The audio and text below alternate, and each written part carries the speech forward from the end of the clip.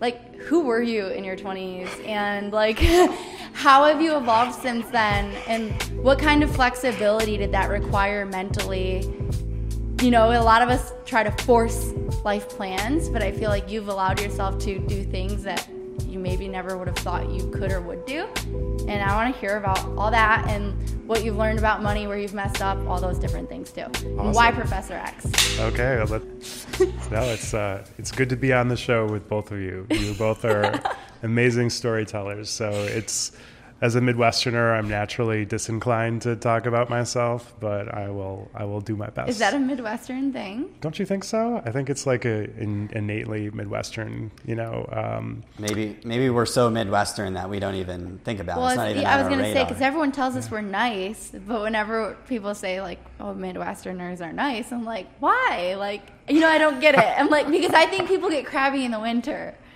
Yeah, no, I think it's more that, like, humility that I think defines Midwesterners. I think we're kind of nice to people's faces, but not always nice behind people. Like we're kind of like from the South, but maybe a little less, I don't know, nasty behind people's backs. But I think of, like, a defining characteristic of Midwesterners as being humble. Yeah. But I like that. It's so true. I feel like that's in all of our DNA. It's hard to self-promote. And so that's why we try to do things like have conversations and just have some cameras running so we can be ourselves and get to know you better on a deeper level, Matt. Like, it's cool. We've gotten to get a lot closer over the last, 2 or 3 months? Yeah. And, like, I don't know, we knew of each other back in the Rock Ventures days, but I don't think I ever actually met you. Yeah. And it was like, oh, I know that he exists, and it looks like he's doing cool things, but we were just disconnected. And so I'm excited to keep getting to know you better and keep calling you a friend. No, likewise. And this is cool.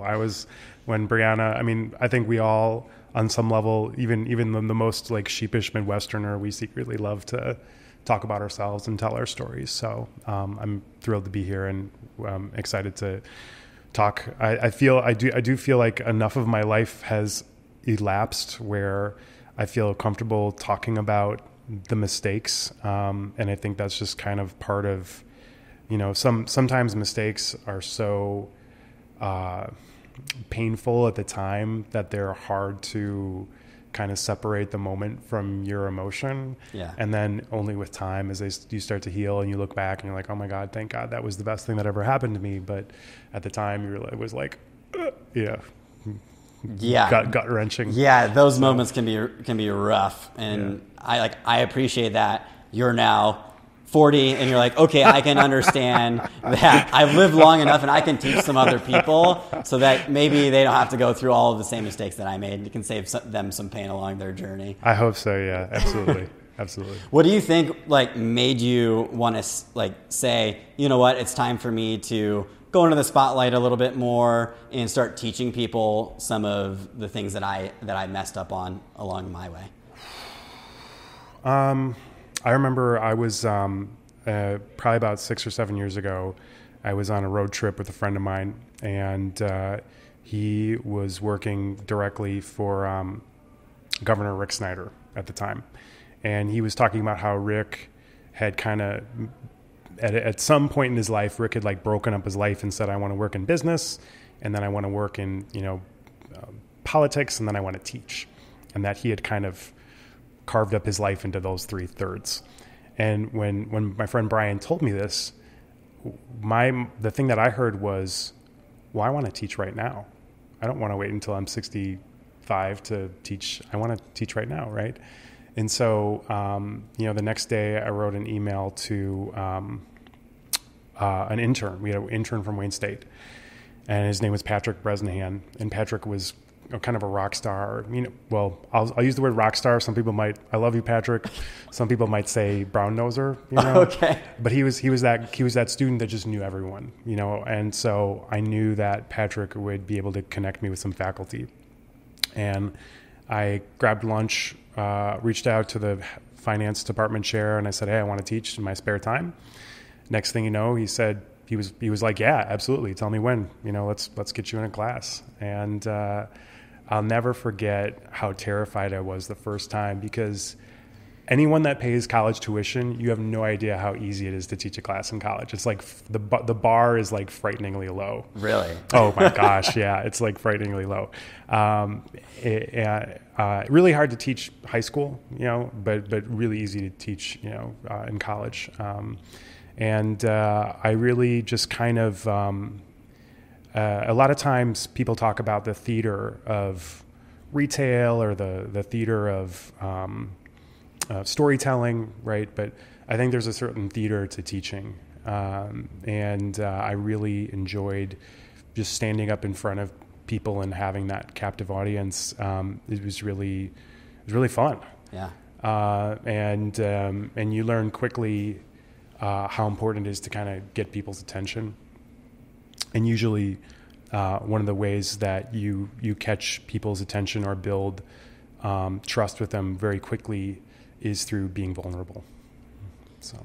Yeah, vulnerability, when we are courageous enough to open up ourselves and show people, hey, here's the mistakes I made. Hey, I'm human. I made mistakes too. But look at me now. Like, it's okay.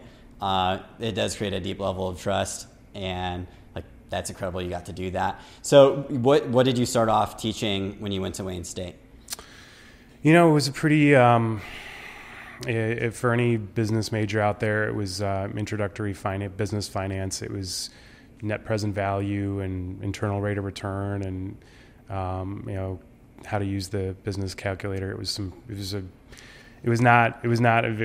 most humdrum class in the world, but it had a very special place in my heart because when I was a junior in college, I remember at the University of Wisconsin, it was, big lecture hall, right? And this woman, she'd sit next to me and she'd like fall asleep on me, and her name was Lisa, and she was a marketing major. And then she'd wake up and she'd say, I have no idea, what. And I was like, so I ended up tutoring her, and I was very much, maybe this is, you look back in time and you can kind of see the dots connecting, right? But I would spend time preparing myself to tutor Lisa, and we ended up dating for a while.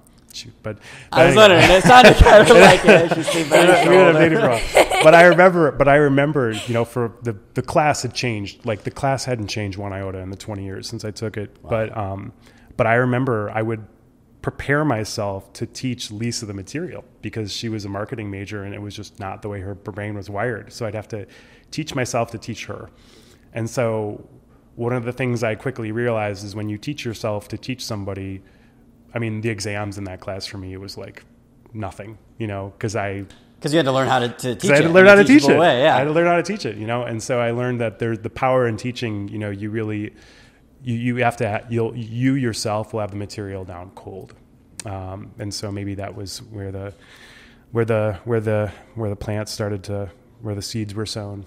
It sounds like it, and it's cool that you realized that she needed to learn it in a different way, and you got comfortable being creative enough to try different ways to teach her, so that way she could comprehend.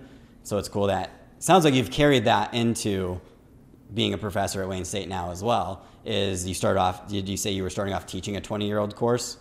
Yeah. It was a 20-year-old. I mean, the course is old as dirt. I mean, not as old as dirt, but that business finance class the curriculum has not changed much. And, gosh, I don't even know, for 50, 60 years. There was a seminal book in the 1940s, I think it was called Graham Dodd Value Investing. That was kind of the beginning. But yeah, I mean, your challenge is always, really trying to grab the attention of your audience. You know that you guys do this in storytelling with video, right? You've got to give people analogies that they can connect with, and or metaphors, because if you're not, for me as a 40-year-old white guy, and that's and I have to connect with people, otherwise they're not going to listen to me. Yeah. So. Brianna, it sounded like you had something. Well, yeah, I agree. But I was also thinking about how, like, your passion for education, and I'm wondering, like, you heard about, Governor Rick Snyder, and you were like, well, I want to start teaching now. But did you know that in your 20s that you would want to one day be a professor? Or was it something that you always kind of flirted with the idea of? No, I always thought people that when I was in my 20s, there's an expression which is those that do and those that can't teach.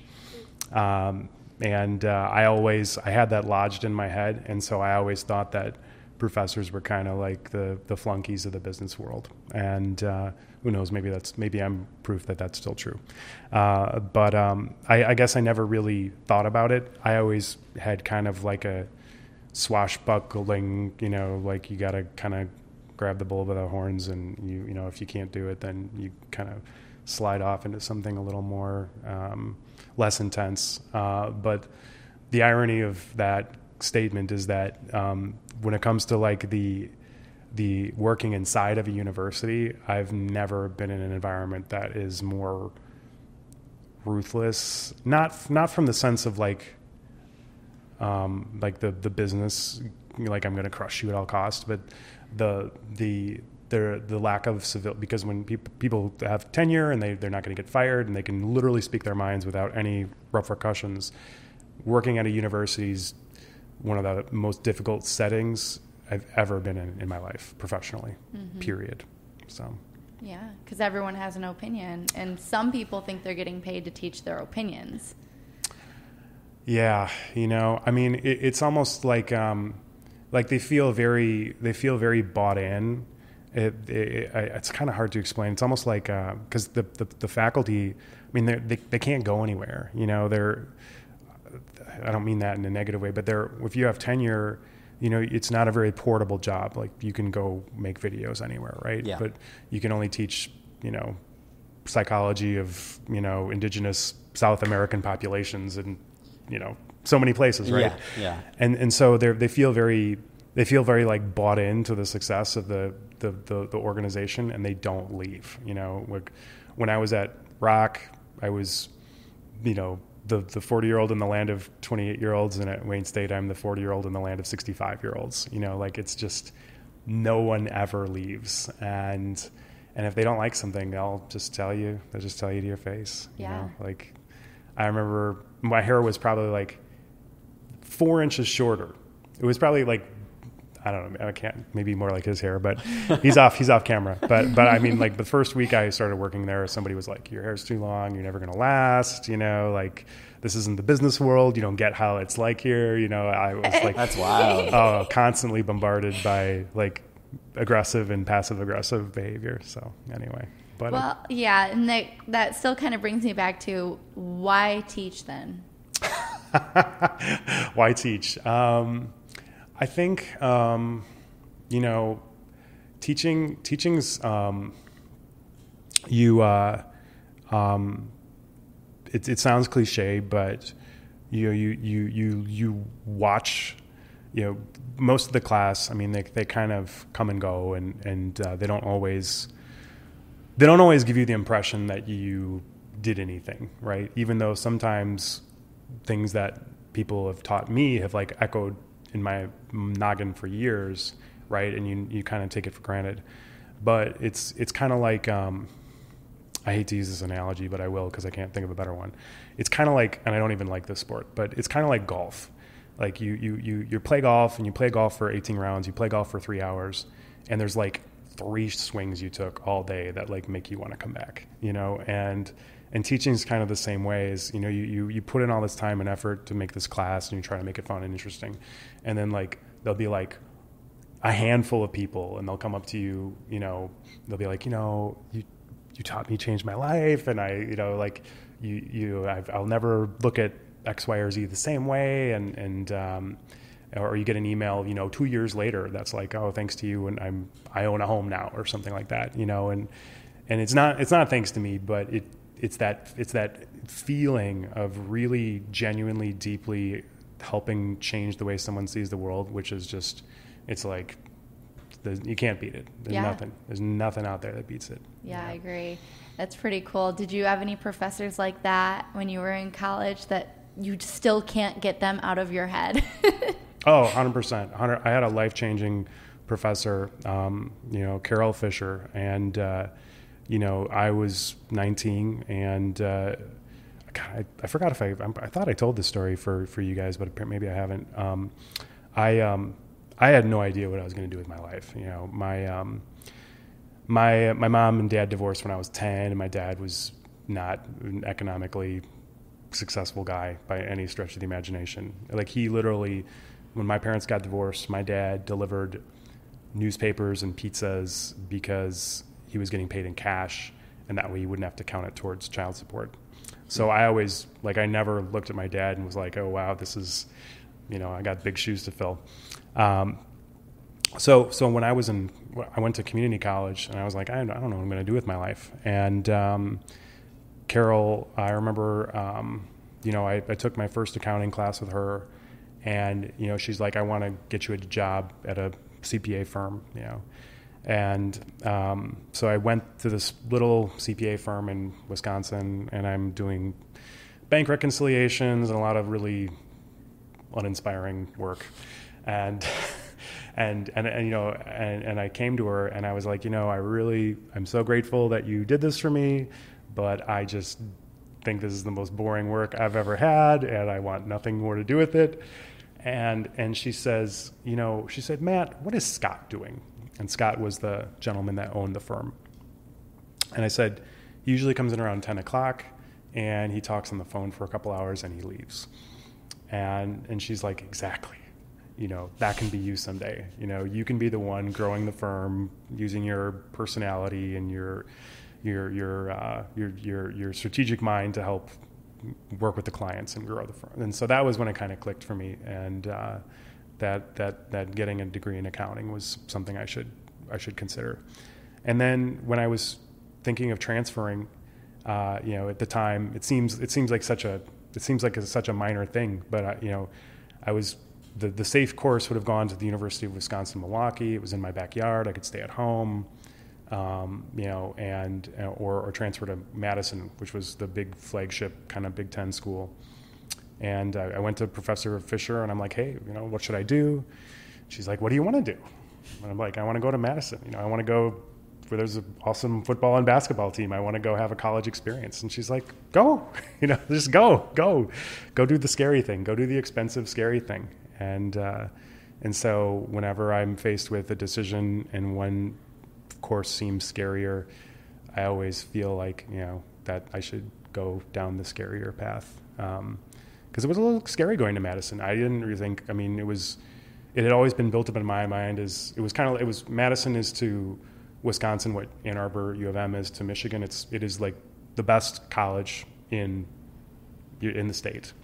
And so I didn't know if I could compete with those people. I had no idea, and but I think that's another important role that teachers play for us, is that they give us the confidence to go test our mettle, so. It is crazy the amount of courage it takes to learn, and it is scary to go and do that new thing. Mm-hmm. But when you did it, when you moved there, when you participated, what you grew a ton from that, I would imagine.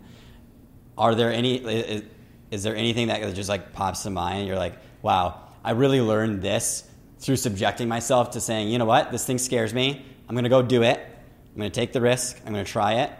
And we were talking about you learning from your life. Do you have any big takeaways that you learned from that? From finishing up at Wisconsin? Yeah. Oh boy. College always, I think we have this halcyon view of it in our life, as I shouldn't say we, but I think most of us kind of wash it with this patina or sepia color of this wonderful idyllic time. And when I really kind of like peek under the hood a little bit, and I try to really get back to what was like really happening. I mean, like I remember like bouncing checks to landlords and like selling plasma and, and being like hyper competitive with people that 98% of them I never saw again the moment that the ink was dry on the diploma. Do you know what I mean? And so, but I think my biggest takeaway was, I'd always kind of thought that, people like at Wisconsin, there was people from like Chicago or New York or, there were extremely affluent people that sent their kids to Wisconsin, Madison. And, one of the things I'd always felt like if you were wealthy or you came from like a certain walk of life, that you were like inherently better. I mean, I'm not gonna lie. It's true. Easy to think about that. It's true. I always, I felt that way. And then you kind of, and if you've never really intersected with that, with the people who really have come from like fabulous, or from the upper crust, you'll never know. Like you can safely live your entire life with that belief and never have it dispelled if you never really get to, and then you kind of sit next to them in class every day and you realize that they're just like the rest of us, and that it's, and you can outwork them, or you can, outsmart them, or you can whatever. And then next thing you know, you are one of them, I guess. So, and hopefully you don't forget that you weren't, or, but I think that was my single biggest takeaway was, that everybody puts their pants on one leg at a time. So I like that. Everyone puts their pants on one leg at a time. It's true. Yeah. And I think it's the older that we get, the more that we realize, like, oh, okay, like, it doesn't matter what your history is or where you came from or what you've done in the past. What matters is who you are now and how you treat people and how much work you put in and how much you care. Like now, it doesn't matter what you did last year. Like that doesn't pay off for who you are now. Yeah. So that's a huge takeaway for life. Yeah, I love that. And then what about after college? Like, so when you were in college, you decided to take that big scary leap, and sounds like you learned a little bit more about like, how to be competitive, but also how to like give people more grace with the fact that they are like you. What about after college? What did that look like for you? Yeah, I know. It makes me sound like this amazing hero because I went on a limb and studied accounting at a Big Ten college, and no, I'm totally joking. Like, I know, but no, it is scary. Yeah. It is. I'm not going to take it. Like, we really undermine the college experience. Well, everyone goes to college. Honestly, it is hard.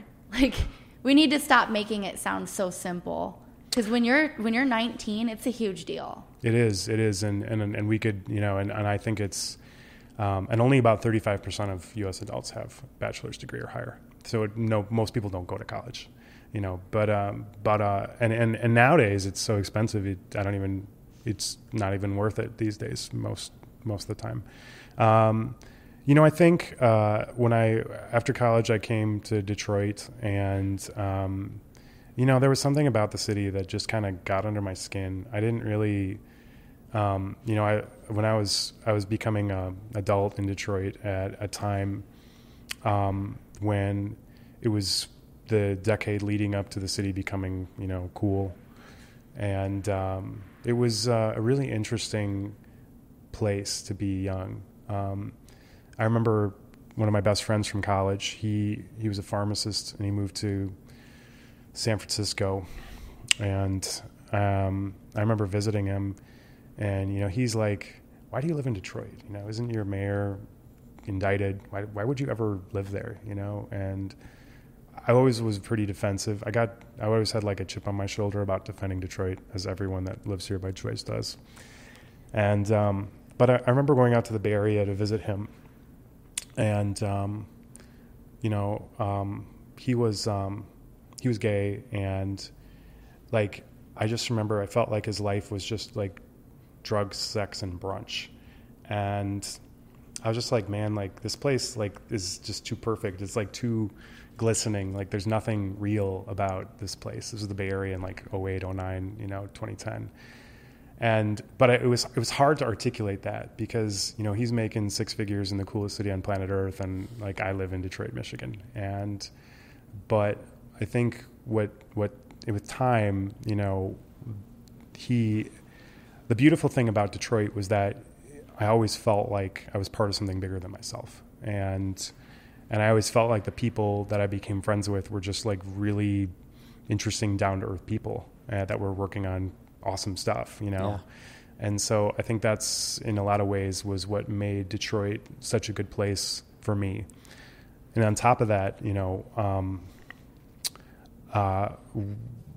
reading books like The Arc of Justice and learning about Ossian Sweet and just learning about the history of Detroit. And because I think for most white people, they kind of look at, and this isn't like virtue signaling or whatever, fuck it. Like I'm just being honest. But like, I think most people kind of look at like the African-American history in the U.S. and they say, well, we freed the slaves in 1865 and then there was riots in 1968 and then Barack Obama was elected. So what's the big deal? And, when you really have a long time to kind of sit in Detroit and learn about it and learn about its history and learn about the really odious, disgusting behavior that's kind of like always been there. I think it gives you a chance to really understand the breadth and depth of the experience in a way that most people don't. I mean, for me, like growing up in like rural Wisconsin, it's like the land of, hardworking, conservative white people in like well-manicured cul-de-sacs. And, it's really, really hard for people in that space to understand things like systemic racism because they're so physically removed from it that it becomes an abstraction. And so I think that being in Detroit the last 15 years has really given me the ability to see that, understand that on a level that I don't think a lot of people do. So. Yeah. What originally attracted you to move to Detroit? And when did you move there? I moved to the city in 2003, and this is going to sound really like corny, but it was really important for me. And this is in 2003. It was like just the dawning. It was the dawn of. It wasn't the dawn of the internet, but it really mattered to me that my address said Detroit. Okay. And I don't really know. I don't even know why. I mean, and I would feel the same way if I lived in Miami or Chicago or Milwaukee. Like, I always liked cities, and so it was important to me to live in the city. I don't know why. And Detroit was the one for you? Well, the Detroit in particular. I moved to Detroit to work for General Motors, and that's its own. I mean, that was for me, who's a little bit more of a secret, low-key, wild child hippie, and to kind of work for a big corporation right off the bat was a little bit of a little rough, because I can imagine. There was like you imagine like I would meet all these young people working at Quicken or Rock, and they're 23, 24 years old, and I'm like, you have no idea how lucky you are. Like you have no idea, because you just go to these large, and I'm not picking just on. I'm sure most large corporations are like this, but there weren't a lot of people. When I looked up, when you're young, it's so important to look up and to see role models. Yeah. And I looked up and I saw a bunch of I saw a lot of really good people who just wanted to get a paycheck and good benefits, and God bless them, and so I never, it was kind of hard because your whole life is about, kind of going and structure and goals. And then all of a sudden you kind of get thrown out into the real world and you have to kind of fend for yourself, which is fine. I mean, I'm not complaining, but those large corporations, they're just not really inspiring places. Yeah, I can imagine. Yeah, being at Quicken is super inspiring, and they give you something to live up to and to level up to. So I appreciate that about my personal corporate experience. It's like, hey, that was an amazing place. I understand it's rare, but I learned a ton from it. So yeah, if you started off at a GM or somewhere that's not as quite forward thinking, it would be a different experience. Yeah, we talk about how Bill likes bigger companies and I don't. I like small businesses, and like I don't think it's one or the other, but Bill, his true experience with big company is Quicken, and he loves Quicken. He talks about the Rock families like he's still there and like will be for the rest of his life. And like we met and he's like, you need to read the isms, you need to read it, you'd love it. And I'm like, what the heck? He like hands me this book from 2013. He's like, the values, you'd love it. And I'm like, okay. It's super good. It is. It's even better when people, walk the walk instead of just talking the talk, Yeah. Or when you use them to like try and disarm like the bombs of bad behavior in yourself and others, because it's really powerful. Like, and honestly, like it was, I worked the place I worked before I joined Quicken was this like mercenary consulting firm, which was like relentlessly focused on like cash and kind of saving companies. And, it was like nothing but, white male engineer and finance geeks, and that were willing to work 100 hours a week to, make money. And when I came to Rock, it was like I think I came really close to like the body rejecting the organ, because I was just like, this is not at all what I'm used to. But I saw, I'll never forget one of the last clients I worked on before I came over to Rock was Dow Chemical in Midland. And I get my first day of ISMS training, and they go on and on about how the CEO at the time, it was Bill Emerson, and how he read the emails of the complaints every day. He read the complaint log. And I remember thinking to myself, I think the Dow CEO was a guy named Andrew Liveris, who was an Australian guy. And I remember thinking to myself, I'm like, Andrew Liveris would never read the customer complaints for Dow Chemical.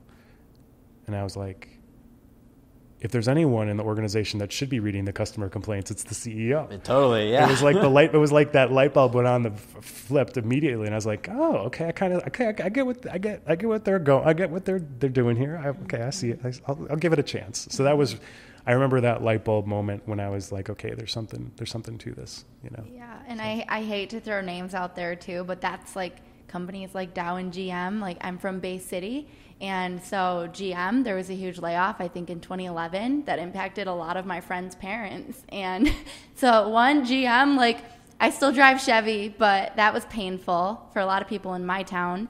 And then Dow, they do incredible things for Midland. But I've always thought that Dow could do a better job supporting Saginaw. And so though I know like that Dow does great things for Michigan and for Midland, I've always thought they could do better. And so I heard about, how Quicken kind of helps Detroit, and it amazes me and it makes me excited. And that's why Bill gets excited about big companies, because he's like, the potential they have to build a community. Like, he's like, I've gotten to be a part of it, Brianna. Like, you can't knock someone's dream if they want to grow big and grow big and grow big, because that can be really good for a town. It doesn't have to be a bad thing. Yeah. What was your role at GM? Oh my gosh, I was a auditor for the company that doesn't even exist anymore. It was called General Motors Acceptance Corporation. They did car and home loans. Okay. And I was just kicking the tires to make sure everything was, all the controls and rules were being followed. There was a famous movie called Fargo. And the protagonist, I think, is played by Steve Buscemi. I'm looking at you. I don't know why I'm looking at you. I don't know. We were just talking about Fargo yesterday. Yep. And you watched the TV show, too. Yeah, I've seen the TV series. Those are good. Yeah. The original movie with Dylan McDermott and Steve Buscemi. Steve Buscemi plays a General Motors GMAC auditor. Oh, okay. So, and he's ripping off the car dealership he's working at, and the GMAC auditor is like trying to like catch him. So, and then violence ensues. So yeah. Anyway, Have to add that to the watch list. yeah. You should Yeah. you should totally. It's Coen. I think the Coen brothers did it. It sounds familiar, yeah. Yeah. Fargo with Dylan McDermott, Steve Buscemi. Anyway. And then you went into Quicken doing what? So I did consulting for about 8 years before Quicken, and So you went GM and then consulting. yeah, I was at Okay. GM for like a year or two. It was a Okay. quick stopover, and so I was a consultant at PricewaterhouseCoopers for 4 years, and I was clean shaven, flying around on the laptop, looking at companies' financial information. Before the crash, and then after the crash, I worked at a restructuring and turnaround firm. It's kind of like an emergency room doctor, but for companies. And we would come in and try to fix companies or keep them alive by making the hard decisions to try and negotiate and fix stuff, clean stuff up, keep them going or help them go through a bankruptcy. So I actually worked on GM's bankruptcy for about 2 years as a consultant when they were going through their big trouble in 2010. And during that time, I was in Detroit, like physically, and I wasn't traveling. And I really kind of fell in love with the city a little bit more. And there was restaurants and bars starting to pop up, and it was starting to kind of get some positive activity, and Quicken was moving downtown, and so I said I kind of want to be a part of it somehow. Friend of a friend worked at Rock, and the next thing you know, I was working. I'll never forget. So here's a story that here's a mildly embarrassing. This story does not cast the best light on me, but so I had two job offers. One was with Rock, and one was with the city of Detroit. And I got a job with Mayor Dave Bang as the deputy finance director in the city of Detroit. And so at the time, this is before the bankruptcy for the city. Okay. And so I had talked to the woman at my old job who was the scheduler, and I said, hey, I'm putting in my two. I got the job from the city, but I hadn't gotten the job from Rock yet. And I said, well, I'm going to probably take one of these, So I put in my 2 weeks at work, right? And so the Rock opportunity was kind of dragging, and so I was like, oh boy, I'm gonna have to start at the city. I can't keep putting them off, So I started at the city, and so this was probably 2012, and so I worked at the city for a week. And they never gave me a laptop. I'm just sitting there, we were in a meeting. I don't remember the exact context of the meeting, but I made a comment offhand about the city filing for bankruptcy. And the person who was my boss at the time, I won't say who it was, but she pulled me aside after the meeting and she said, "We don't use that word. We don't use that word around here." And I said, "Are you like?" In my head, externally, I'm like, "Oh, okay," but in my head, I'm like, "Are you out of your fucking mind?" Like, yeah. I don't know if you noticed, but like, and a year and a half later, the city filed for bankruptcy. But so I was at the city for 4 or 5 days, and then I got my job offer from Rock, and I was like, I'm out of here. Like I can't, like you got to choose what's best for you as well, and you also got to make a huge impact in the city as well, working with Rock. So I mean, yeah, that was the thing, right? Is Dan was just kind of swimming in cash and doing all sorts of crazy good stuff. So it was I definitely felt like I had an impact, but it was working at the city for 5 days before unceremoniously quitting was probably not my finest moment. But anyway, hey, yeah. I say props for having the courage to say, you know what, this situation isn't what I thought it was going to be. Yeah. They're avoiding problems that they know that they have. Yeah. And you can't avoid those types of problems if the organization isn't willing to do anything. There's only so much that you as a new employee can do, right? And looking at your life right now, it sounds like it wasn't your worst moment. think it was a good thing, huh?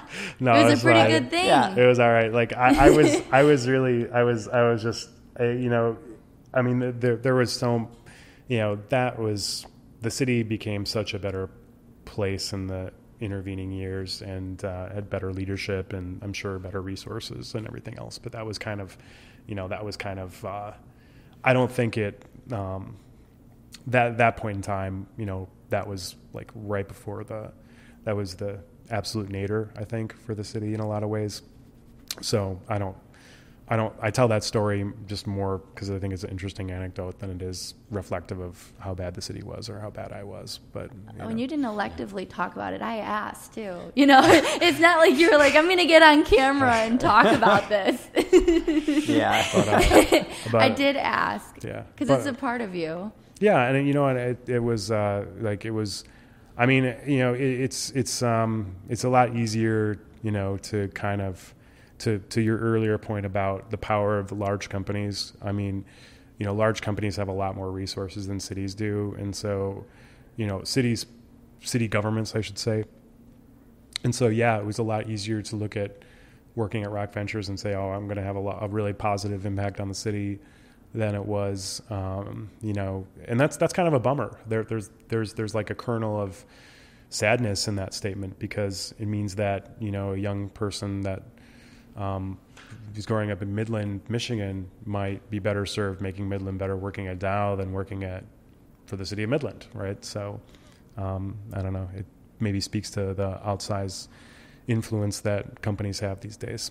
So yeah, that's a tricky balance because you're all trying to do good and you all want good to be done in your community.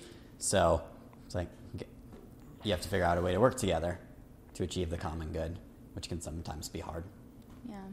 But I think Rock's done a pretty good job making that happen in Detroit from what I see. So yeah, good no, for them. It's and I think one of the cool things I noticed working at Quicken and Rock was it felt like every Dan's kind of the beauty and the horror of him is that he's so ruthless with kind of learning and getting the right people around him. It felt like I was watching an organization get smarter. You know, it was like every 6 months or 12 months, it was like, this place knows more about this urban revitalization operating in a large city than it did a year ago. Yeah. You know, it was like the people would change, the culture would change, the vibe would change, the projects would change.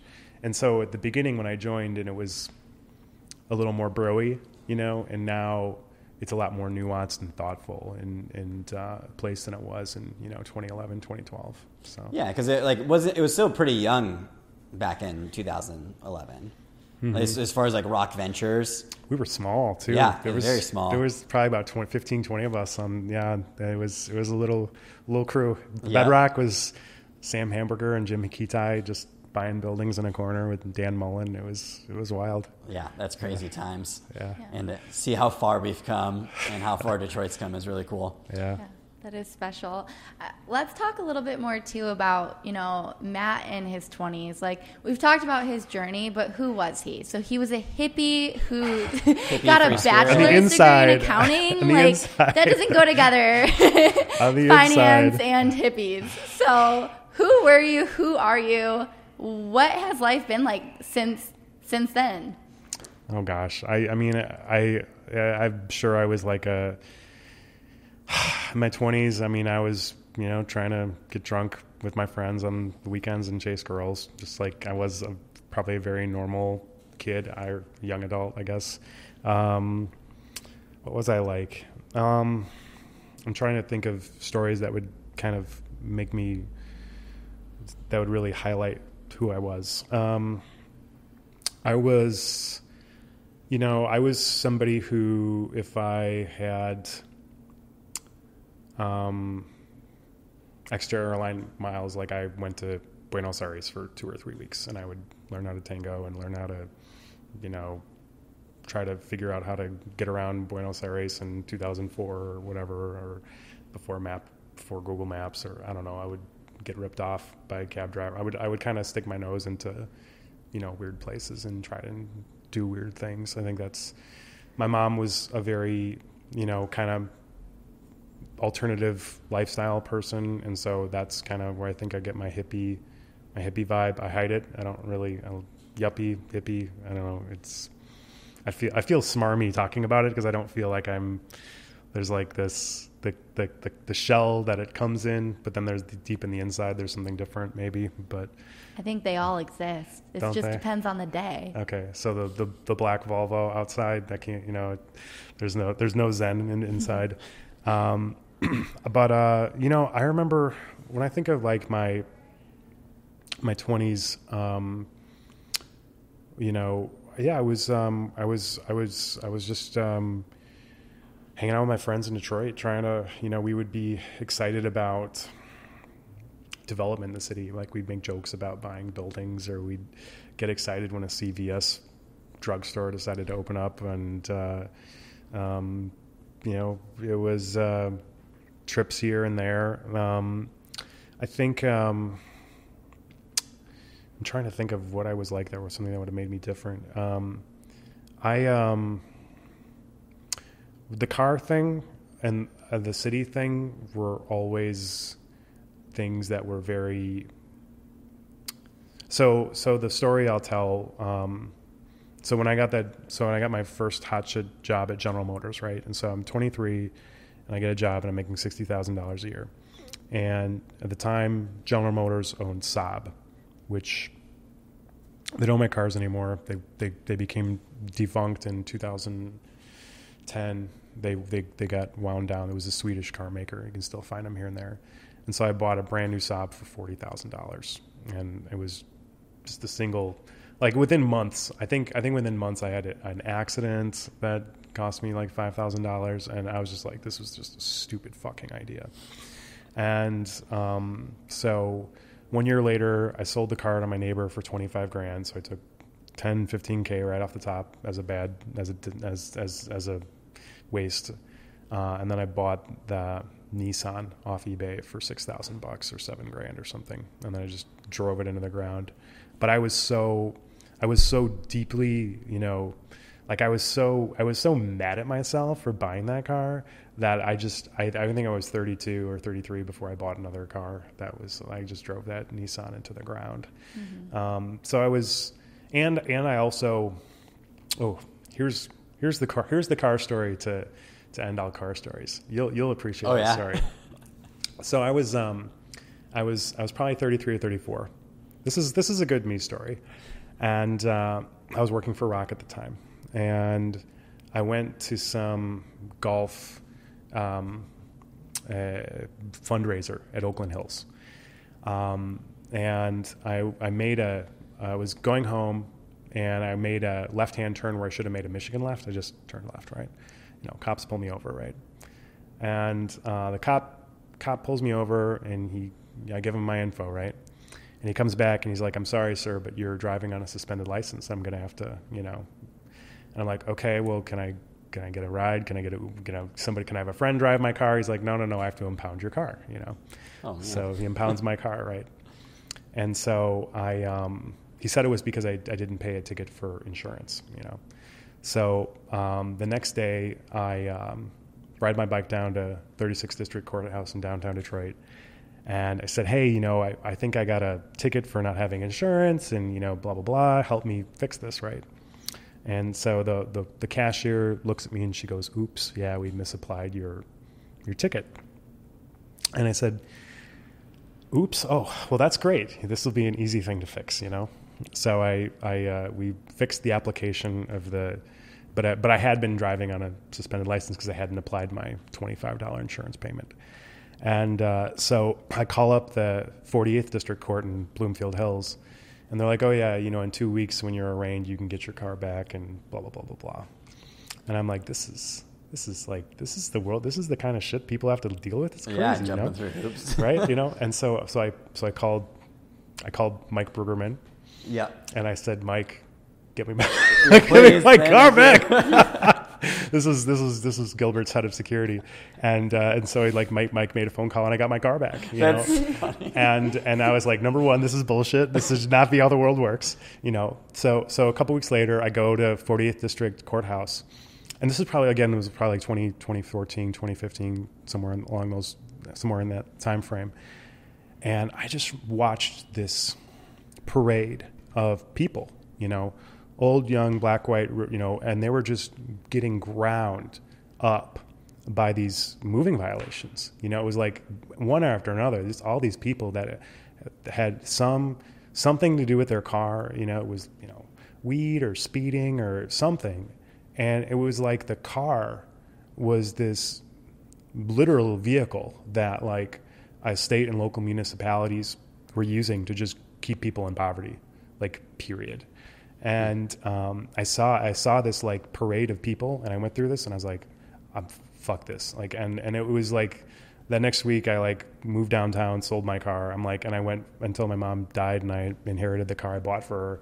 I went 4 or 5 years in Detroit without a car because I was just so appalled at like what an instrument cars were for keeping people impoverished, and like especially through the criminal justice system, which it was like maddening watching this like poor parade of people just walk through traffic court. And it's something that we don't even think about. I didn't even really think about it until I was kind of in the midst of it, and I was like, I'm done. So we're talking about how government doesn't have very much money, right? And now I'm thinking about how a lot of the money they do make is from that car stuff. Oh yeah. And that's kind of sad. Like our government makes most of their money from cars. Like that's also pretty sad. Like yes, it keeps people in poverty. Maybe it even keeps our government in poverty, because I don't think that's enough to really keep things thriving. I'm sure that for a lot of state and local governments, their traffic court system helps pay the bills. I haven't looked at the data, but I have no doubt that it's probably not something that we would be proud of. But everyone's a patriot in this country until it's time to pay their taxes, and then nobody wants to be patriotic. Oh yeah, that's so true. Yeah. I'm just thinking about, like, as you're talking about how much money the courts are bleeding people from their vehicles. It's like same thing for people who are buying cars that they can't afford. And like cars are expensive. I don't know the last time you looked at like leases on cars of what people typically pay, but if you see somebody driving that new Suburban XL, how much, like, do you think that they actually spent $70,000 cash to drive that car? No, they're probably spending $1,000 a month driving that car around. They're crazy expensive, and so I'm thinking about it even from that perspective as well. That's slowly bleeding people dry because cars are very much a status thing. Yeah, you need a big car if you have a big family, and it's nice to have nice things, of course.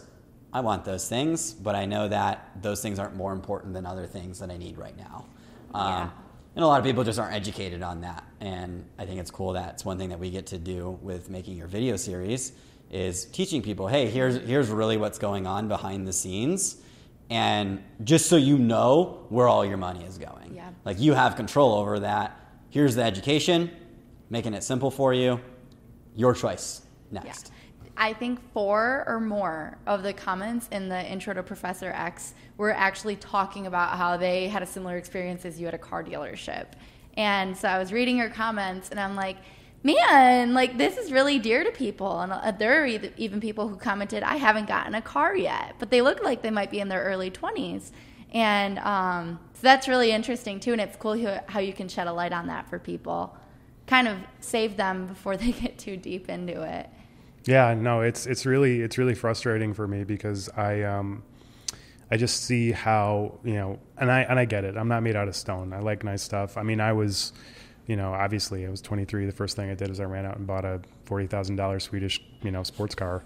So I'm not like Mr. Fire Spartan living, sleep on your, I mean, easy, Dave Ramsey. Right? I mean, like, easy for me to say as a white male with a master's degree, but you know what, like, really goes a long way is like making a good living, and a lot of people are just telling people like eat ramen noodles and like, but the fact that I've always been able to generate a lot of income helped me cover up for a lot of mistakes or a lot of like casual consumeristic behavior, right? But and frankly, living in a low cost city like Detroit, although Detroit's like not really a low cost city when you look at things like car insurance and taxes and and a lot of other things. So I was in I was in Mexico City the last 6 weeks, and I was staying in a, kind of gringo friendly, nicer area, and the walkability, like the berms, the plants,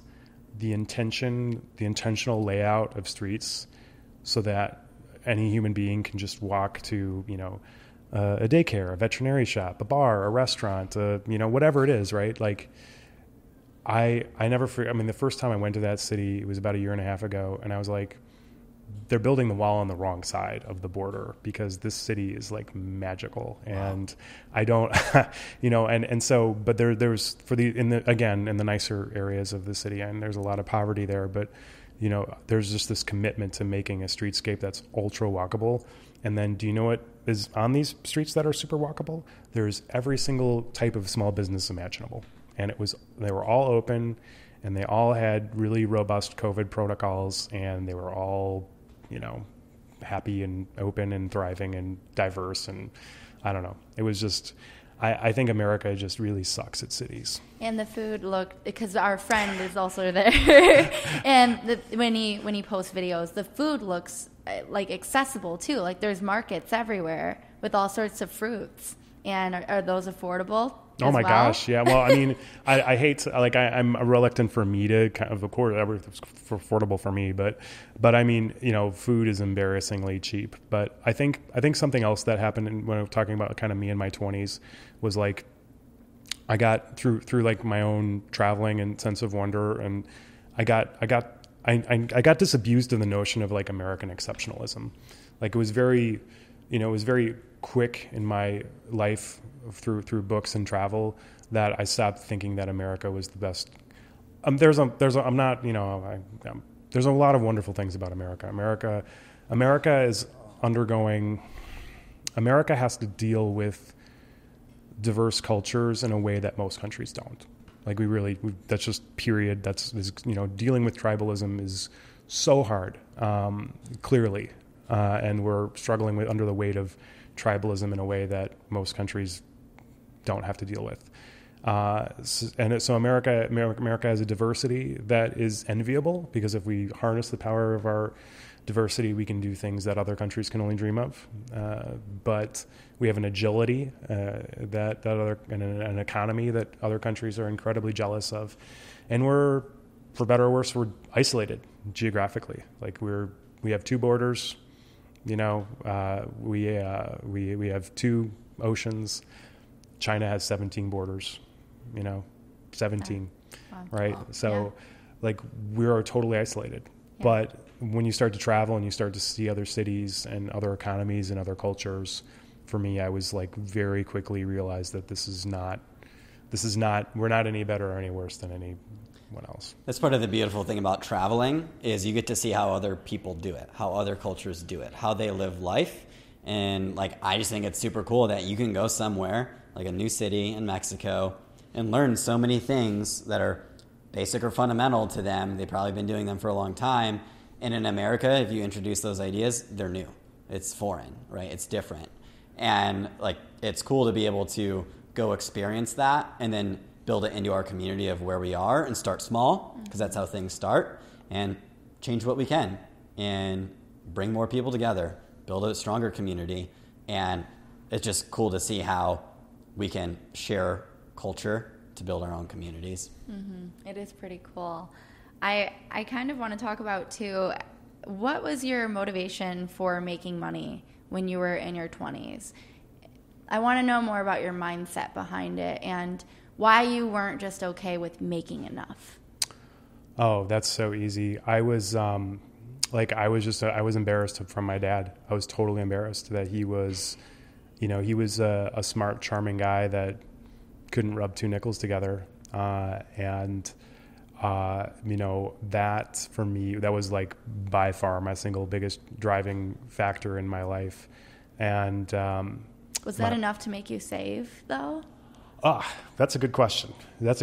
So I would say that growing up in a kind of a modest household, and I've heard other people kind of echo this sentiment that like 6 figures is like this magic number where all of your problems go away. And so I eclipsed that, and I was probably living not like paycheck to pay. I was always doing a good job of saving for retirement, but I was definitely not a saver. But so definitely this kind of, there's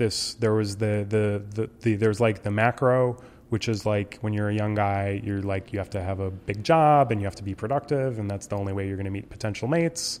And so there was like that normal macro influence that I think most people have, and the status and the keeping up with the Joneses. And then for me, the personal driver was like my kind of, not seeing my dad as like a kind of a good economic role model. But, once I kind of tipped over that, it was, as strange as it sounds, it was really, it wasn't even so much, there was a couple things that happened. One was when, as strange as it sounds, when I really started to grow my wealth in a crazy fashion was when I moved into a 1-bedroom, 700 square foot place and got rid of my car and my motorcycle. And I just made my operating expenses really tiny. Mm-hmm. And it was like, I couldn't help but save money because I was just living such a small footprint. Mm-hmm. And that was for, my kind of rage over how bullshit I thought cars were and their culpability in making the world bad, and my own kind of desire to lead a more environmentally sustainable life. I mean, obviously my place is nice, but it's pretty itty bitty. Mm-hmm. But that was like the big driver where I just didn't even have to worry about saving anymore. Yeah. And was that inspired by traveling too, wanting to live a more minimalistic life? Yeah, I think so, because there's these things become anchor. Things are nice. I have a nice home. I have a nice car. Let's I'm not here to save any, I'm not, some Buddha of savings, but Matt's got a really nice clock in his kitchen. Okay. I've seen this clock. Yeah. Right. The clock was $85. It's the $40 watch, but I'll tell you, if you all of a sudden, I don't remember when I started doing this or why I started doing this, but I started kind of to view decision making through opportunity costs. And what I mean by that is this Casio watch, this Casio watch is very cool. I love it. It was like $40 or $50, right? Every couple months I will go on eBay and I will look for an Omega watch, and it'll be $5,000, and I could buy that watch many, many, many times. And every single time I look at that Omega watch for $5,000, I ask myself one question. I say, would you rather have $5,000 or would you rather have the watch? And the answer is always $5,000. Totally. Always. Yeah. And so that, and that's how I wish when people were at the dealership and they're looking at the Ford F-150 that's souped out for $55,000. I wish that they would stop looking at it as $650 a month, and I wish they would imagine that genie, and the genie's like, I will grant you can choose one of these two things. I will give you a free and clear title for that truck, or I'll give you $60,000. I'll give you a pile of $60,000. Because most people, when presented with that option, they would choose that pile of money in a heartbeat. Oh. They just don't realize that that's what they're giving up by buying the truck for $600 a month, over time. Yeah. Didn't you ask your friend that when she was thinking about getting a condo? I did. And she immediately was like, "Okay, I'd rather save my money." It's like you've got to hack your brain, or you've got to create systems for yourself that allow you. For me, there's a de minimis spend where I stop caring. I buy these shoes the other day. The shoes were $150. I've built a life for myself where I don't have to think about the $150 pair of shoes. I can just buy it and I can live my life, and it's not a big deal, And so I made it like a Faustian bargain with myself at some level where it's okay, below this threshold you can go crazy, but anything above, you have to start to kind of really think about it in a way that makes you not make stupid decisions. Yeah. So. But are you saving just to save? Like, is it like, oh, I just want $5,000, or do you have a purpose behind your money? I get to do fun stuff like this. Yeah. You know, like I mean it. You know, like you know, this is what I like. This is the fun stuff I get to do. You know, like this is it. So, you know, or staying in Mexico. Like, I mean, it's definitely, you know, in that kind of how I make decisions. You know, if it's educational, if it's for my physical health, if it's for my own enrichment or learning, like.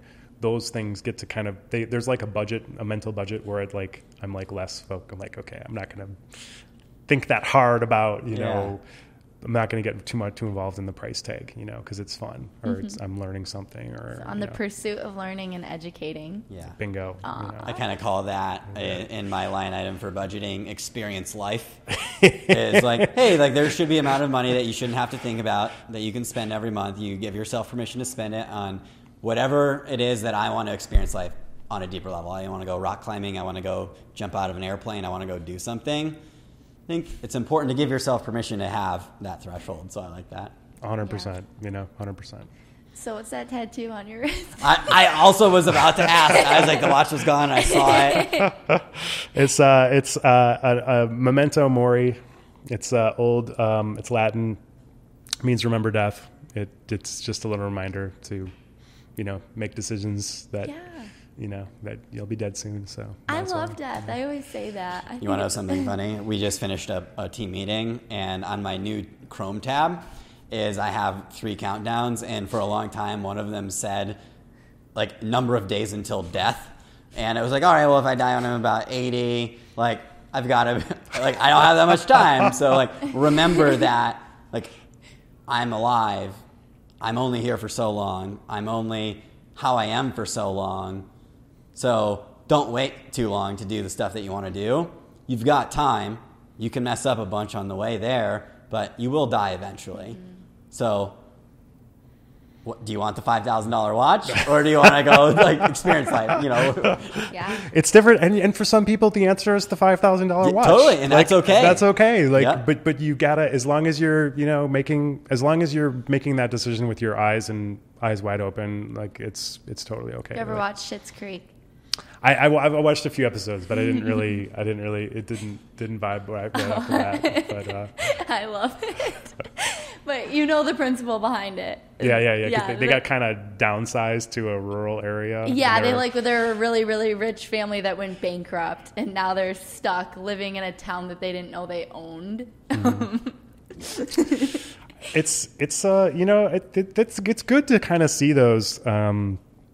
Where because you know, money again, it gets back to that like kind of 20-year-old mentality I had, where I just thought rich people were better, and I think we're still like we're always, you know, even with Trump and Schitt's Creek and, you know, everything else, we're always that's like the unspoken other side of the equation that we need to kind of grapple with, is like there's a lot of people out there that think that on both sides, you know, and that needs to be eradicated. Mm-hmm. And you know, for me, I look at a lot of these ultra wealthy people who are mostly guys, and I say to them, like, if I were in their shoes, I'd say, well, you can be worth, you know, they make a decision. They say, well, I could be worth $18 billion and not own the LA Clippers, or I could be worth $16 billion and own the LA Clippers. And so they go buy the LA Clippers. And I see it more as like they go to bed every night, and there's people that in their city that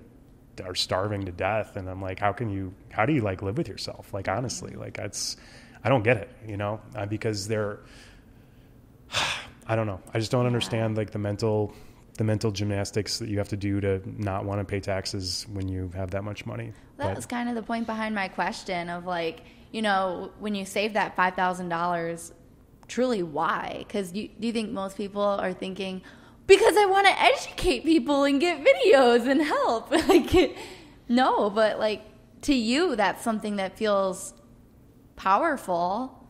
And like, do you think that's more of a calling? I think that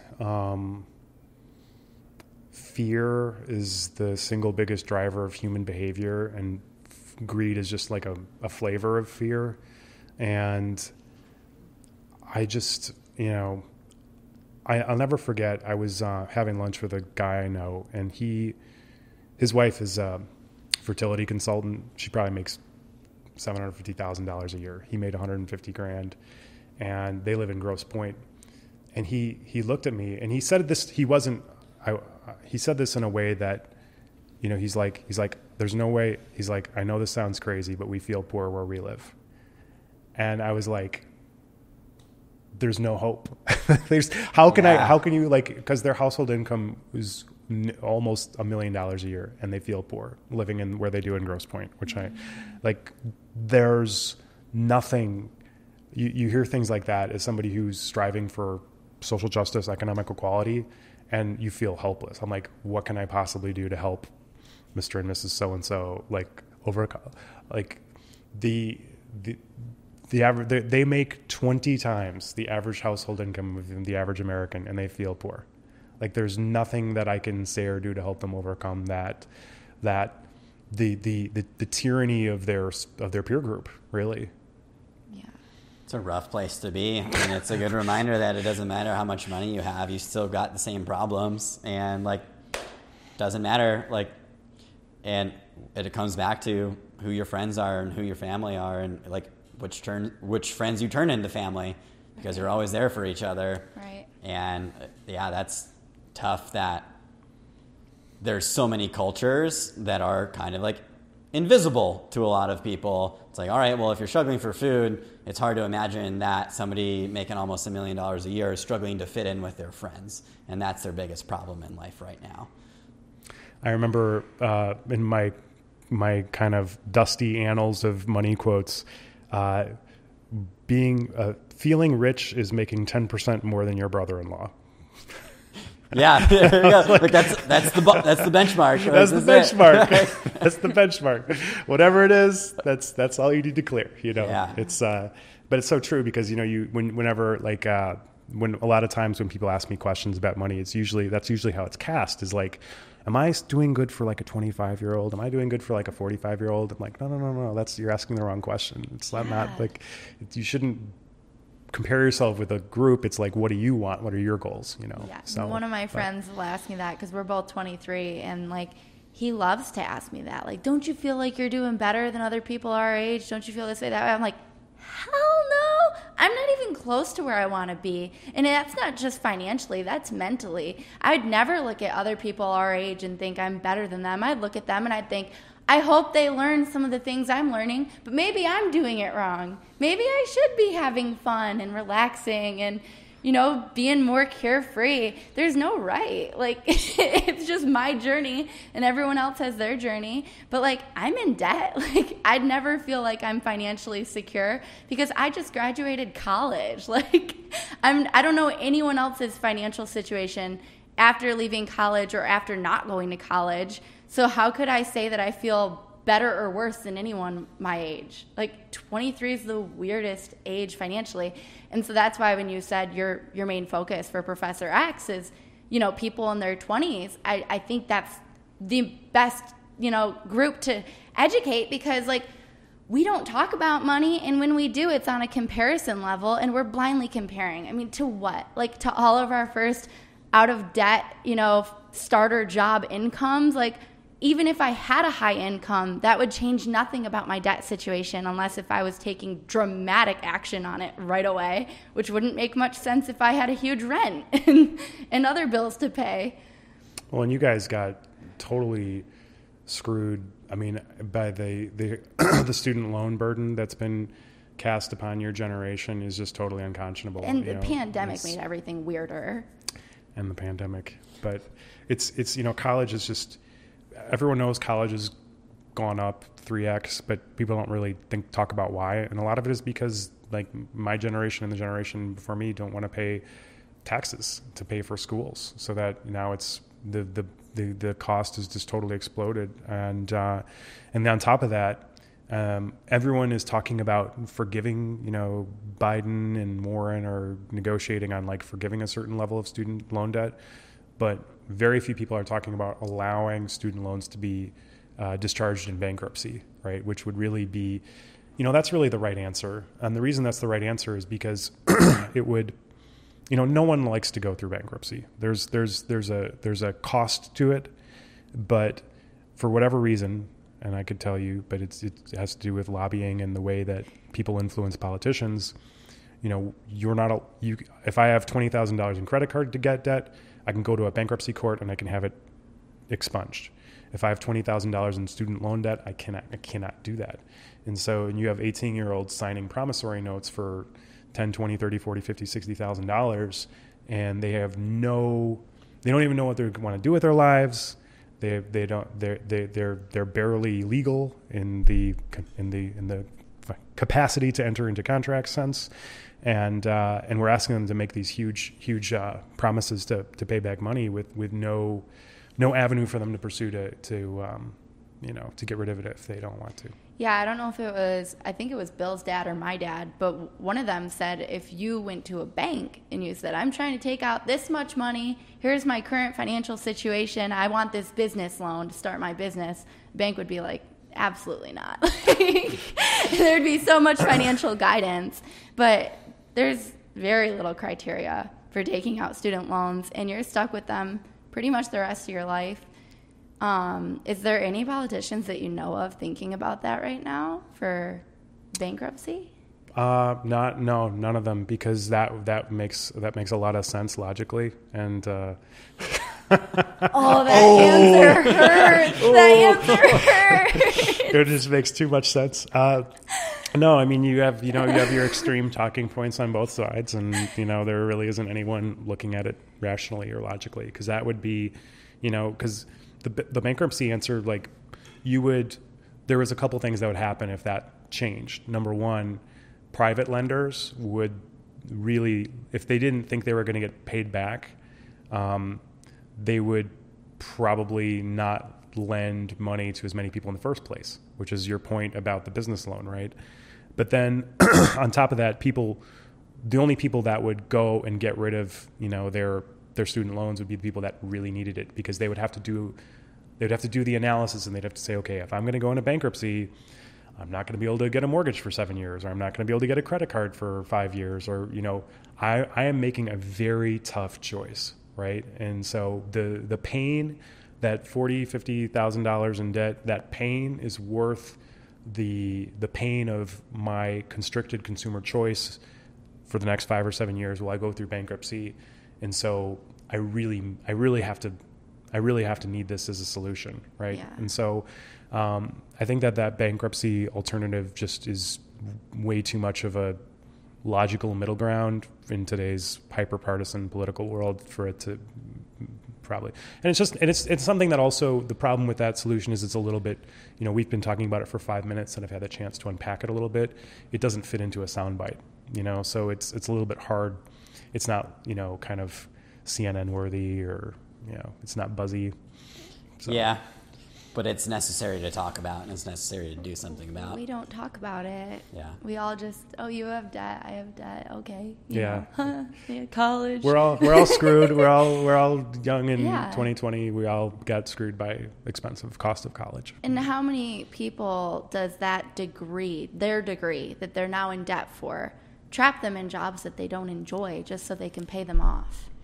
That's the biggest bummer of it all is, you can't pivot. If you want to start a business, or, start a nonprofit, or run for office, or whatever, just, whatever it is that, relative life takes you. If you're, $60K in the hole, you basically have a small mortgage payment with nothing to show for it. You can't really, it's hard to dig out of that hole. And my heart really, goes out to young people. I feel like I kind of got in the door just as the window was just as it was closing, because my tuition was so cheap in the early 2000s, and at the expensive Madison University.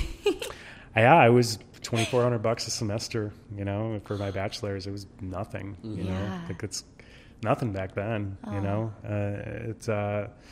That was. Yeah, now it's just ridiculous. So I feel and it's a huge problem, because it's going to make it really hard for all of you to build equity, build wealth, have kids, do all the normal things that you want to do to help move an economy forward. So, yeah, we do a lot with Ross Mortgage, and the loan officers come in here and they do a lot of talking about that, how millennials are like in so much more debt than they even realize. And a lot of it's because of how long we rent and how we lease cars, and we do all these financial things because that's what everyone else is doing. So we just don't question them. It's kind of like our routine of life is signing on to contracts and making payments. That's really, really sad and pathetic, but it's probably pretty accurate. I don't know. And it's like my kind of story of the minimal lifestyle. I mean, like I didn't have kids or a wife or spouse, so it was pretty easy, and I was making a good living at the time. So it was, and I went to college at a time when it was a lot more affordable. So there's a lot of variables that happen to just been my own fate and good fortune that are not quite as accessible to certain people. So, that's another thing with knowledge. I kind of, you hear people like, Dave Ramsey or who's the Jim Cramer, and they just kind of, it's their job to yell and be controversial, but when life is like a very nuanced, life is a very nuanced conversation. And, so that was probably one of my biggest hang-ups about doing something like this, is because I know I wasn't, a loud person in that sense. Like I can definitely be loud. There's a lot of people out there that know I can be loud when I want to be, but I just think that there's nuance. There's a nuance to talking about things that is hard to. It's hard to kind of convey in a way that our media today kind of demands. Because it's. With Facebook and cable news, it just is. It feels like a marketplace of ideas that is very shrill and pithy and divisive. And most things in life aren't that, and most people in life aren't that. So, yeah, I love it. I tell you, I think the best thing that you can do for Professor X is just be yourself. You don't need to be like any of the other finance people. You don't need to tell the hot trending topics. I think that you get asked questions every day by people in the university, people around you in Detroit about finance and, making the right business and financial decisions. And so you already know, like, the topics that pull at you the most. And that's going to help people more than, like, today's hottest trends. We need to have the conversations that people aren't having, not the ones that everyone else is already kind of, hot topic about. No, I think you're right, and I hope we can kind of, and I think we'll get there. It's because I just even I think we're all kind of like chasing the shadows of those like voices in our head that tell us we're like not good looking enough, or we're not rich enough, or we don't make enough money, or we're not like cool enough or funny enough or whatever, and ultimately like money gets so wrapped up into all those. And so it's hard to kind of separate them. And I think for me, it's most of the efforts I've made are about like installing systems that like try to soften the blow of that voice, cause it's like those voices are like always with us. We just have to like find ways of quieting them. Yeah, we understand that exists, and it's normal for that to exist. Basically, everybody else, that exists for them. Right. And that's okay. Learn to be with it. Learn to be friends with it. Learn to be, maybe you're like Dark Passenger, to use the Dexter quote from the TV show. That's a good show. It was a good show. Definitely a good show. I think they're doing a reboot now. So. Oh, that'd be cool. Yeah. Hopefully it'll be. He comes back from the ship. I thought he was a logger in. After that, they did tease it that. You're right. Yeah. Guess we'll see. Yeah, we'll see. This question doesn't need to be on the video podcast, but I'm wondering. You mentioned how you're not married or with kids. Is there a reason behind that? Oh boy. I know. I hate to ask. It's like, that common question you probably get asked all the time. No. It's a good question. Like I I don't know. I never really, there've been a couple of women I've met in my life where there've been where I probably should have, where I felt, I think I would have married them. And one time I wasn't ready. One time she wasn't ready. And then one time I was just way too young. So, I don't know. I think, I don't know. It's never really been like my number one priority. And then all of a sudden you turn around and you're old and you're like, oh shit, I should now there's like spots on the banana and I have to go to the marketplace and try to find a banana with spots on it, I guess. Yeah, and I don't think 40 is old, but I thought you were 30. I thought you were 30 when we met. So then when you said you were 40, I was just like, because you kept making jokes about being 40, and I'm like, is he even 40 or is he just like saying that?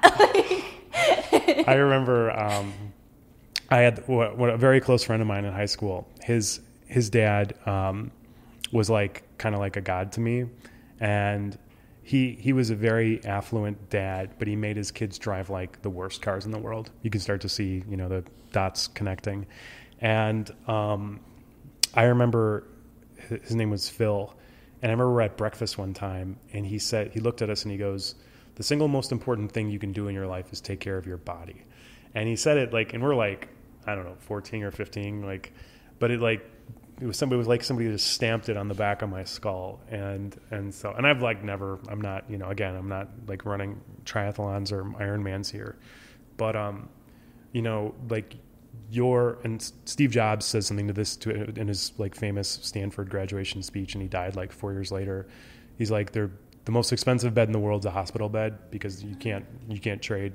There's no amount of money you can pay to trade for the hospital bed. Yeah. That's a whole new episode. And, I think especially that was for me with COVID, I would say I was kind of like a bee taking care of myself, because anytime I'd run into a guy like Bill pre-COVID and be like, let's go grab a drink, let's go grab a beer, and so I was probably eating and drinking more. That's probably been the biggest bane for me, for my health wise. But, I think that people treat their bodies like it's like a tomorrow thing. Like, well, if I can I'm 23, I can ride my body hard and I don't have to deal with it until I'm 40 or 50 or 60. But that couldn't be further from the truth, because if you're not sleeping right, if your heart and your brain aren't in sync, if you're not hydrated enough, if you're smoking, if you're drinking or whatever, like, it becomes like a today problem really fast, and so and people can just tell, you can just tell when somebody's riding their body too hard. Yeah. So. See it in the eyes, your hair, it shows. As you're saying that, I'm like, it's the same thing for financial health as well, right? Like, you have to take care of it. Your financial health is not a tomorrow thing. It's a now thing. It's a this decision, are you going to spend this money now thing? Yeah. Are you going to save now? Are you going to invest now? What are you going to do now? And I think it's like the part of your brains that makes those decisions is, it's like there was a guy in Chicago, at the University of Chicago, who won, I think he won a Nobel Prize for this. He talked about system 1 versus system 2 thinking. And it's kind of like your, oh my gosh, there's a bus coming, I need to jump out of the way, versus like what's 57 divided by 4. And the different software in our brains that's like constantly running. And the problem that most of us have is that we will make health or finance decisions with the old part, or with like our reptilian brain, and we won't, like, for instance, one of the examples I read in a book was like, if a young man is like shopping for a house, and he sees like an attractive woman next door, and so he like buys the house. Yeah. It's like, okay, that was probably not the right, like, you probably used the wrong software to make that decision. You know what I mean? So we're all kind of guilty of making, using our reptilian mind to make like health or like, I remember I used to get up early and I'd go to the YMCA and I'd work out, and then I'd walk past Ash Coffee, and I'd be like, well, I'm going to go buy I was such a good guy. I got up early and I went to the Y, so I'm going to go have a 800 calorie, $5 coffee, right? Like that's like nothing about that is a good decision, you know? Yeah.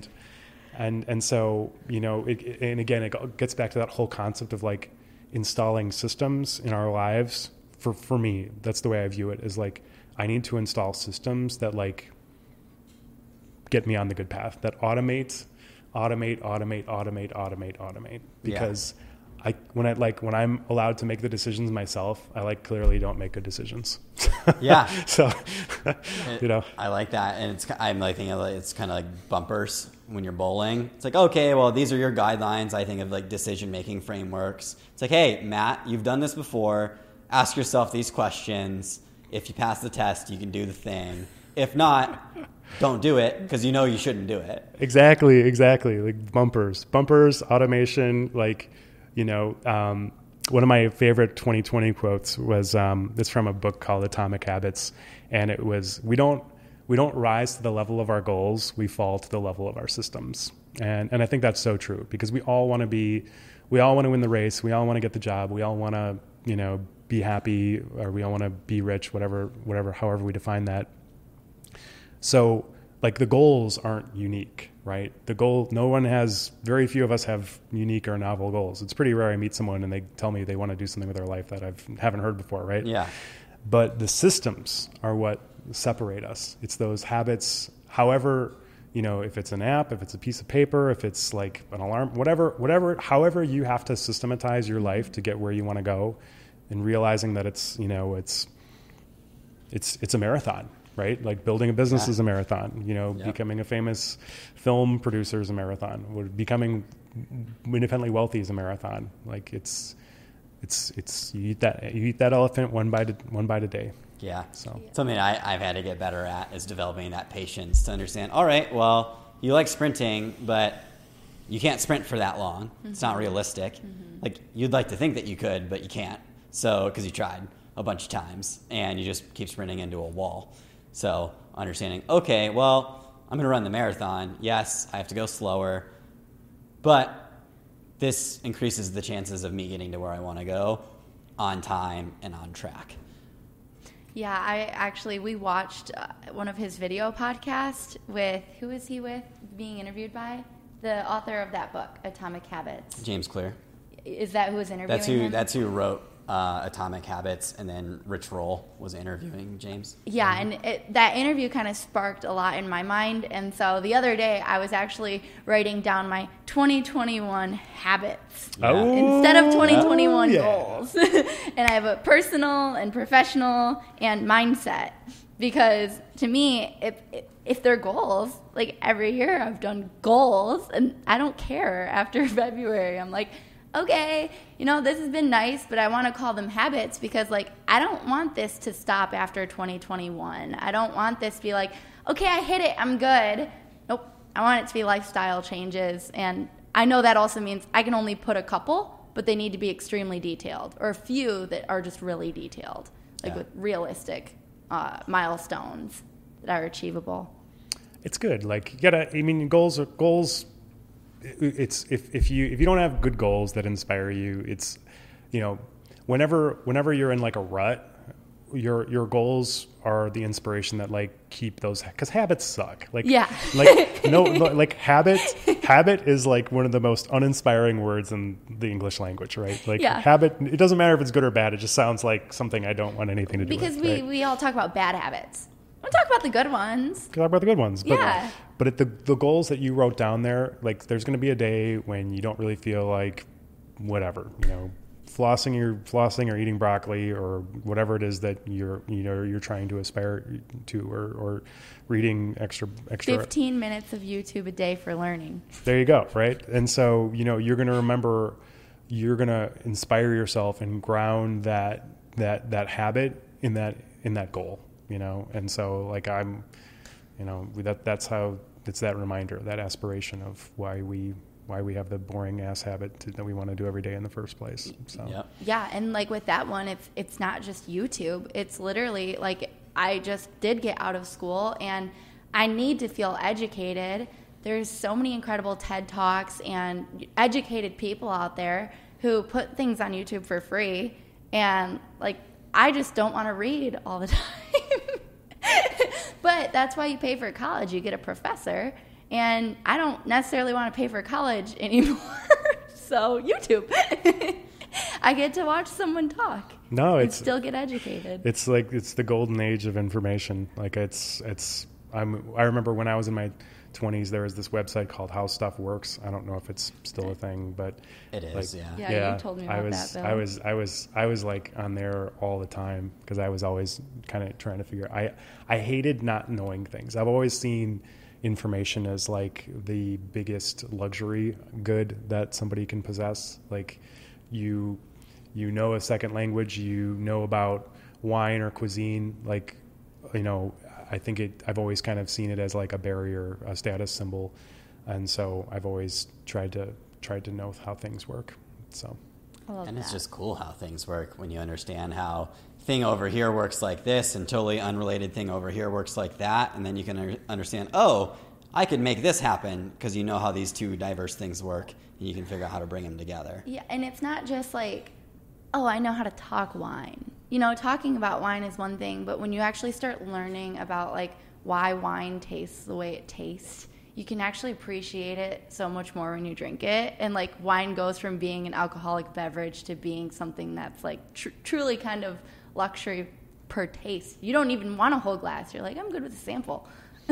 Yeah, no, for sure. And you start to see, you know, to Bill's point about how the similarities in the systems, right? And you go to Central Europe and you get, you know, sauerkraut and pierogies, and you go to Asia and you get dumplings and kimchi, and it's the same. It's just two different takes on like, okay, here's our fermented cabbage and here's our meat inside of dough, you know? And so you start to kind of see these like wonderful rhymes and rhythms for life on planet Earth that we've all adopted, you know? So special. Yeah. You're cheesing. Yeah.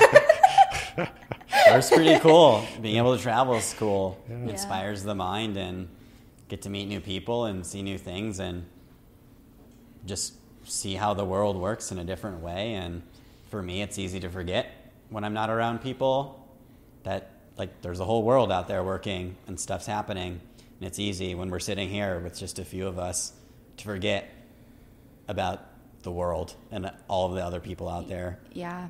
If you could mention, now this will be like one of our finishing points, but 5 ways that you educate people. Not 5 topics, but 5 ways that you educate people through Professor X. What do you think those would be? Oh, you mean not the topics, but the how?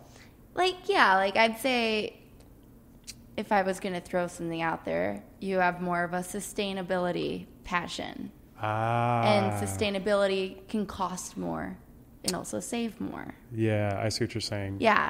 Kind of like why, kind of the, not the why, but the, like the competitive advantage, like what would make this different maybe? Yeah, like what are some things that makes your millionaire mindset unique? I could name a lot, but I want you to think of the ones you're most passionate about. I think it's hopefully a more like money's a tool, and I know this is maybe sounds trite, but like I really see it as, you know, having a holistic approach to money, you know, so it's not just money for money's sake. You know, the question and answer earlier about like the $5,000 for the watch versus like making these videos is, I think, kind of, you know, the big point in a way, right? And so a holistic approach, sustainability approach.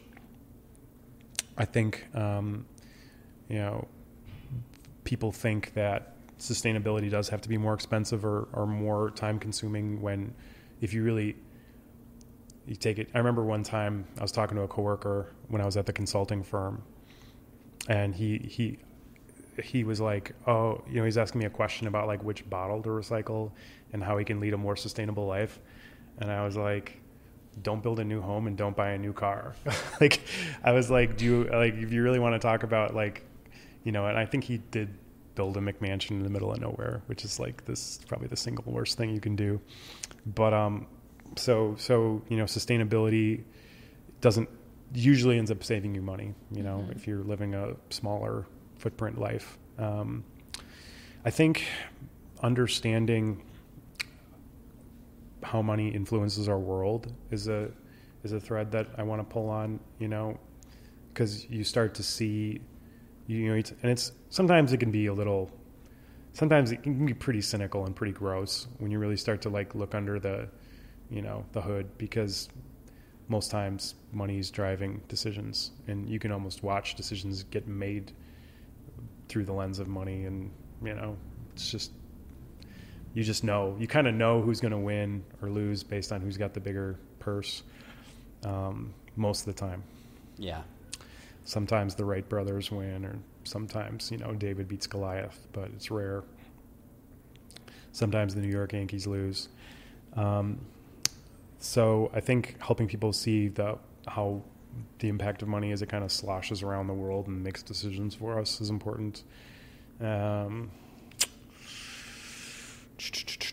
wrote down integrated systems. I don't know if that applies to how money is a tool, but I feel like they're a little different, because you probably have habits that you don't even realize are integrated systems. Yeah. Are there automated things that I automated to avoid bad things in the first place from happening? Like, the turning on your 401k or turning on your bill pay, or, there's so many cool things to help. Like, the behavioral psychology of money and making sure that people are building systems.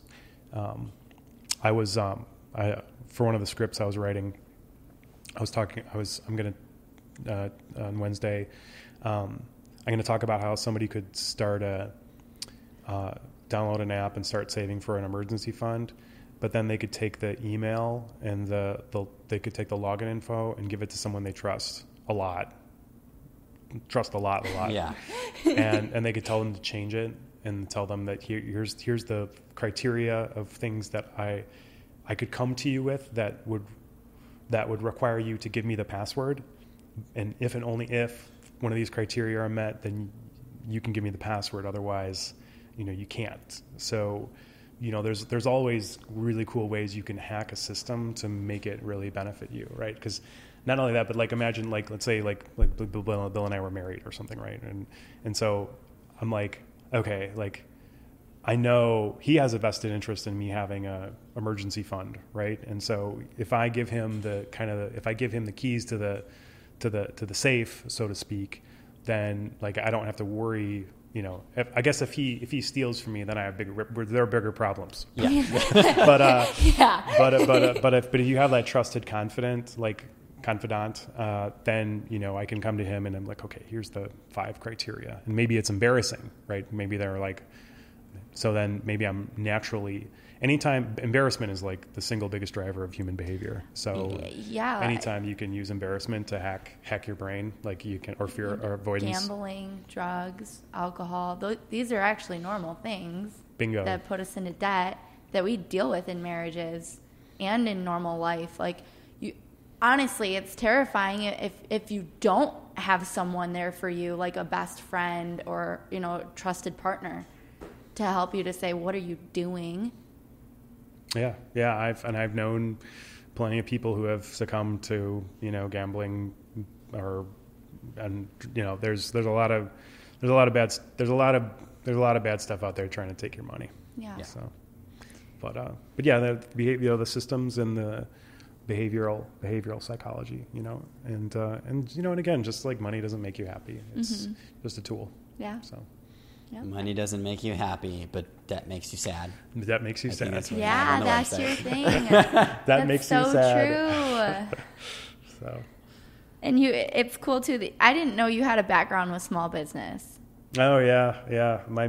From my mom to Boost Up, and I've definitely done I paid my entrepreneurial sacrifices. Yeah. So my mom, she had a daycare, and that was how she paid the bills. So I remember stuffing envelopes and helping her with the books and all sorts of fun stuff. Yeah. So. And then with consulting, was that all big business though? Oh yeah. Yeah. Oh okay. yeah. That was like fancy. It was like fancy consulting. It Okay, was like Dow. like it was like the Dows and the General Motors. But I remember one of my coolest projects was I actually worked at SCAD, the Savannah College of Art and Design, for 3 months, and that was really interesting. Yeah. Because I don't know, I learned a lot about universities and how fucked up they are. Yeah. But now you're working for one. they are pretty fucked up.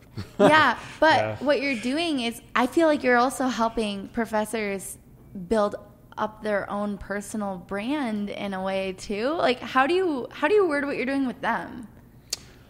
Well, for them, it's about they have skin in the game, because the way that our intellectual property rules are written is that they get royalty revenue if their idea ever sees the light of day. So they have a huge incentive to, if they come up with a new, compound for cell phone paint, they could make $1 million. So it's the university too, because it's our intellectual property.